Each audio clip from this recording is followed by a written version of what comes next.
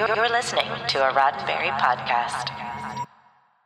The Trek Files, Season 6, Episode 12. Fan letter from Velma Sablin, October 25th, 1971.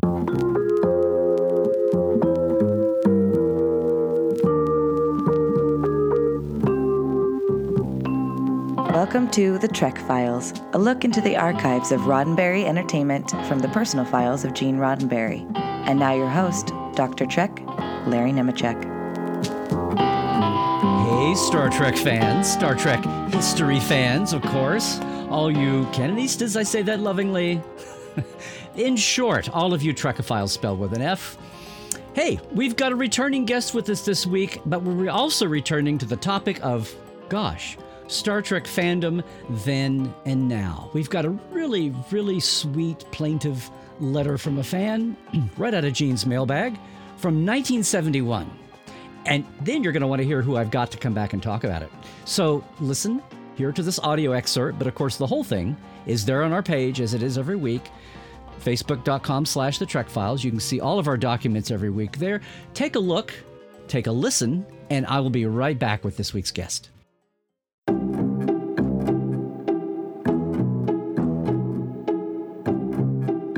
There is hope, Mr. Roddenberry, through your imaginative creations that you have pointed the way for the many young people such as myself.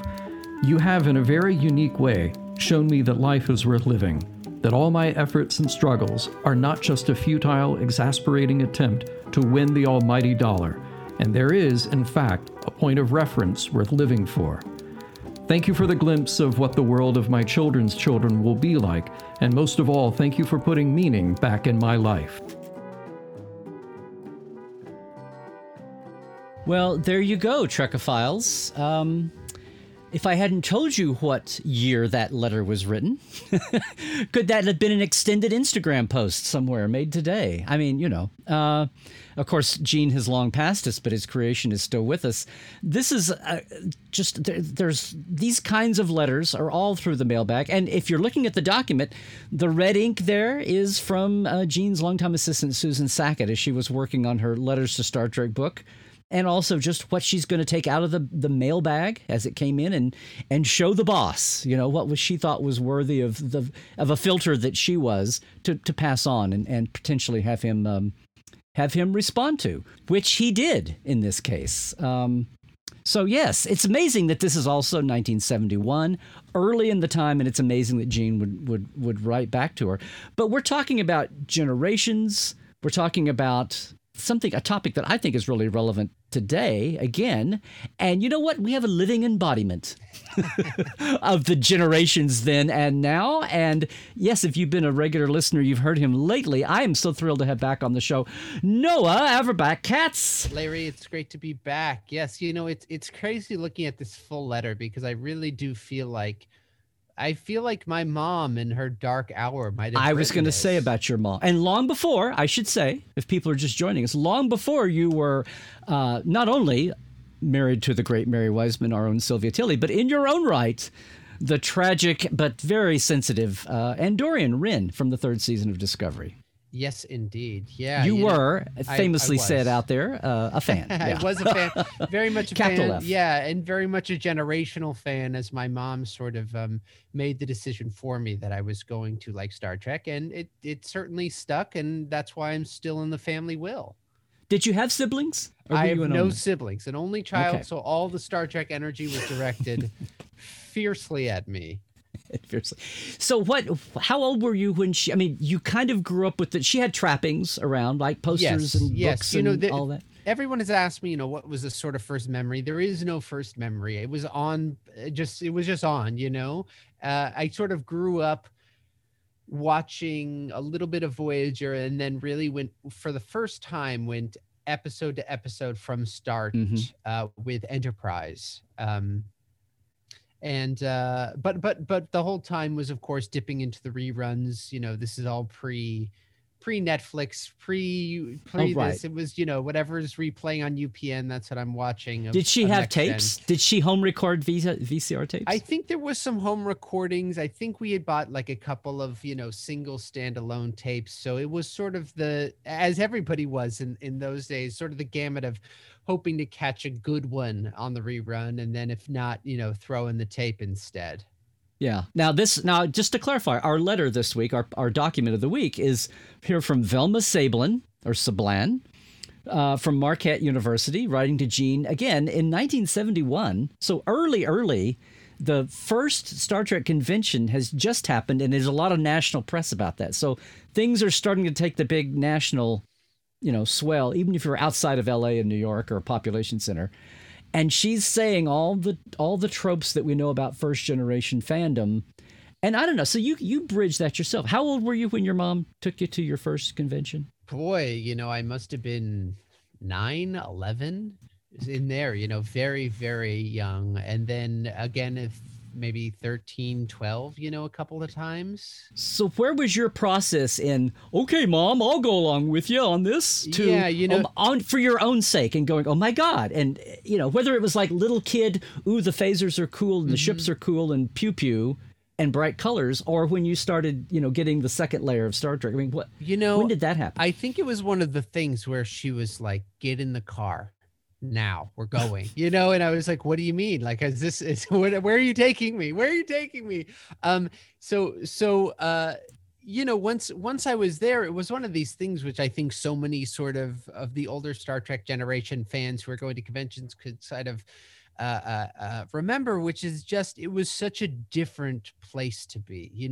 There were no sort of weird nerd spaces. There was no internet. There was no like, let's go see something that we're not going to see every other day. So once you were there, it really just felt like a whole other world. And of course, love going through all the different things you could buy and the little knickknacks and the expensive stuff, which you could never afford and would be crazy to buy, but it just couldn't believe you were looking at it. So it's just such a different world, when you step into, especially those older conventions, those conventions that were in just like a basement of a Marriott somewhere, it had no sheen. It had sort of no sort of like special veneer or anything like that. No Hall H.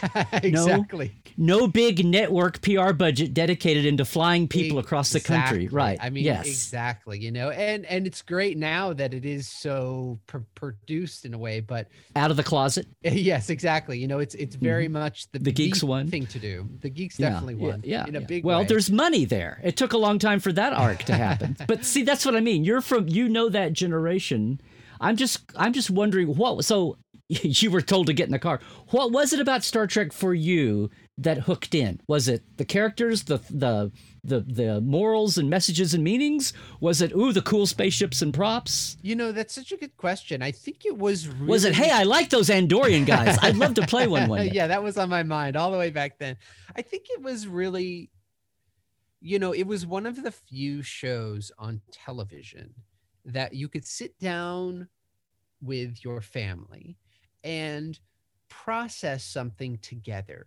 You could process, everybody sort of would go through, the sort of journey of what it's like to lose somebody, or what it's like to gain something, or what it's like to win in the end. I don't know. There's just a really family oriented idea, but not in the sort of 90s sitcom way where everyone sits down with a TV dinner and just hangs out. It really felt like, you were all sort of going through this shared experience together, and you all, because it was explored in such a delicate and in-depth way, you really could feel like, oh, by the end of this, we sort of have this common language about how to talk about these certain things, or how we might feel in these situations, or how my mom might feel differently than my dad might feel. So I think a lot of it really did have to do with sort of the communal experience of sort of going through these like Star Trek emotional roller coasters together. And see, there's two or three things bundled up here, and I think this is a 1971 letter. This was a a college student, right? She's like all the angst and the purity of youth here that she's pouring out to this old guy in his show that's dead, but it's still alive for her. And that's what First Fandom was. But we go back and forth between thinking, especially back then, of Star Trek being a kid's show, right? And it's on after school. But how many families like yours sat down and watched it together? And then I think about that was the 70s and the 80s. And we think about all the tropes. Oh, Vietnam and Watergate and the ecology movement. The Green Movement was new. And how Star Trek spoke to that and the youth movement. And it was all just tailor-made for each other.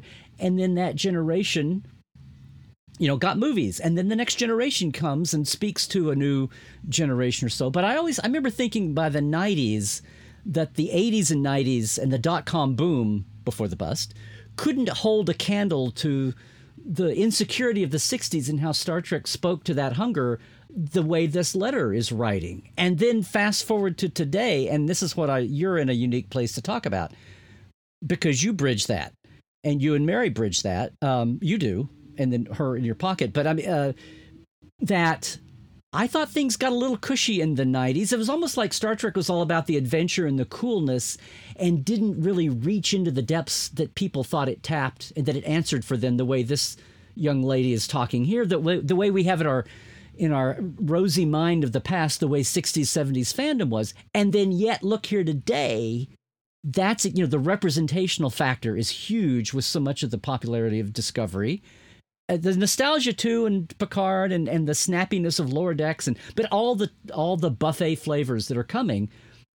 But that if there is people talk about this, if there are some divisions in fandom, and I don't want to make more of it than there is, but to me they seem to fall along generational lines.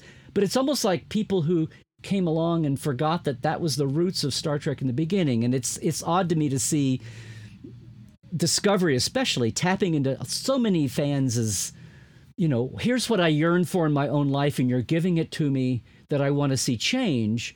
And some people are a little uneasy with that. Can I just have my spaceships and my space battles? And yet that's what Star Trek was in the beginning. Has that struck you at all? Yeah, I'll get off my high horse now. No, it's a really interesting question. I think like the two things are like, what is going on for people who love Star Trek but sort of haven't wrapped their minds around sort of the, the sort of liberal elements of it, for lack of a better term. And then there is also this sort of really interesting thing, which I've thought a lot about, which is like, how is Star Trek sort of reflecting the current cultural issues? Mm-hmm. In terms of sort of people getting, pushing against the sort of things that Star Trek now is doing in terms of representation. I think that a lot of people just need to catch up, I think it's just a little time. Future shock is going on. And I think that anytime something starts up again, you have to push it forward. And sometimes that's uncomfortable for people. But if you want to participate in this thing, then you need to push through your comfort zone and really expand and be accepting. And frankly, the majority of people have done that, and I think that it's just sort of shocking and confusing when people push back against it. And it is like the shows themselves, it is such a reflection of sort of the political realities of the time. And, in that sense, when you look back at, when I, as somebody who didn't grow up watching, watching the original series, and I go back and watch the original series, I grew up seeing it, but it wasn't like I was watching it with a mature context, eye, in context with sort of the political or cultural environment. When I go back, it really feels like a time capsule. It feels less like a TV show. It feels like a pure time capsule, both from the production standpoint, but also from the cultural standpoint, because the reality is in 2021, we don't need shows where, people are half black and half white and what's the right answer. Like, we know the right answer, we don't sort of, that doesn't work anymore. And I think a lot of the stuff that you sort of saw in the second wave of Star Trek, with Next Gen and with, even DS9 Voyager, it's sort of this, so much of it, a lot of these episodes are very much like these sort of 90s moralistic fables, where it's like, is it right or is it wrong? How do we handle this? And I feel like, nowadays there isn't a lot of space for a moralistic fable, because we sort of know, the sort of questions that were being sussed out, like, is it okay to be gay? We don't ask that question anymore, because we know the answer, and I think now we are handling that in such a different and more progressive way, which is just saying, here are my pronouns, this is what you call me, and then we move on. Or here are, gay or trans characters, and they exist because they exist. They don't need to be viewed through a moral, cultural lens in order for or allegorical even. Exactly. Yeah. And in the way that these sort of allegorical framework sort of washes down and sort of keeps them othered from the mainstream culture. So, it is this change as you move away from sort of the older style, because there's just not the same room for it. And then you also just look at it as a production sense, Right. I think so much has changed in terms of what is expected from television, what is expected from a tentpole franchise, which it is now on CBS, or on Paramount Plus now.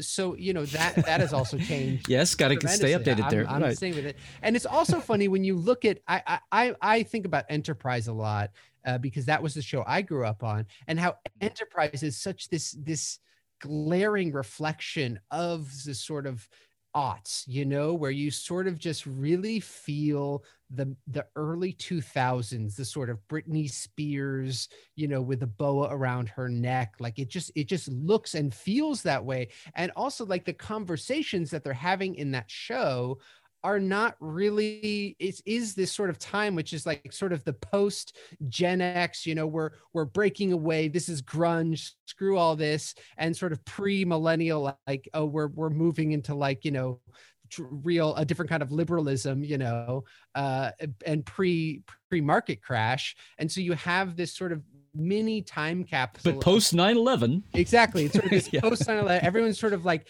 scared and freaked out and doesn't want to push too much. And so it winds up being really, in fun ways, in ways that I love, but like very campy, very silly, very goofy. It just very, it takes a very light touch to a lot of these things, which earlier they really attacked with a mallet, and I think I just find that really interesting. And then I think in Discovery too, they're just doing so much, and I think that they can do more. That's the thing that my sort of hope for Discovery and for all the new shows is that they keep driving forward. And I do think Alex is doing a really, really good job of that, and sort of, staying cognizant, staying up with it, and pushing forward. And I continue to encourage from afar that the show keeps pushing forward, doesn't get complacent.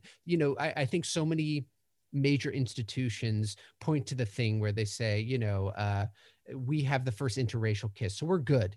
We're good. Whatever we do, we're fine. Well, 50 years ago. Exactly. Yeah. I think a lot about baseball. I'm a big baseball fan. And I think about how they, sort of trot out Jackie Robinson every day, while, they do very little to actually back that up. And it makes me very happy that Star Trek is continuing to forge that legacy. And I hope they continue to do that. Yeah. All that while also pioneering what the heck does a serialized streaming Star Trek look like and finding that balance. It's definitely a difficult thing to figure out. I think they would admit they're still, figuring out what that means. I do think that this season was probably, one of the most successful ones I've ever watched, and really starting to find its footing. And yeah, it's just been, it's exciting. It's exciting. Yeah. Wow. Well, again, this letter from 1971, I just love the pure joy that she has. And I'm just struck by so much of what I see online today. So many people are, especially younger viewers, are seeing that same kind of pure joy, for lack of a better words, and angst for the future, and don't take it away, and please keep doing more of this. And how her generation probably didn't understand it all then either. Yeah, it's interesting just in terms of this letter, which is like, for her to see these black and white tales, you know, it really just meant so much. And I think in my generation and sort of the generations below me, it's about seeing yourself on screen, living as a complete human being, not relegated to the sideline, not relegated to sort of a one person who sort of represents all of their entire culture. And I think that is the way in which we're sort of seeing that play out on Discovery really beautifully. Yeah, whether black, white, brown, or blue. Anyway, listen, no, this has been such a great discussion. So thanks for joining us, and thanks for the times you've been with us, Bess. We'll keep the line open here. And you know what? I keep saying, COVID has done crazy things with all shows, all productions, and all of that. But they had you as an Andorian, you know, blue paint, white hair. Anything's possible. So there's all kinds of colors out there, all kinds of wigs, and occasionally they even let people play humans too. There you go. Yeah. Anyway, they would be crazy to let me do that, but yes, of course. We'll see. Anyway, thanks so much. Stay safe. Wherever you are having to have your domicile at the moment. Yeah. Stay safe, and thanks for joining us. Thanks, Larry. Thanks for having me. Hey, everybody. The Trek Files is produced by Roddenberry Entertainment. Executive producer, Rod Roddenberry. Now, all of our documents, as always, and your chance to comment, are available at facebook.com/The Trek Files. And for more deep diving of Star Trek behind the scenes, visit Dr. Trek and Portal 47. That's me, at LarryNemecek.com. Trek well, everybody.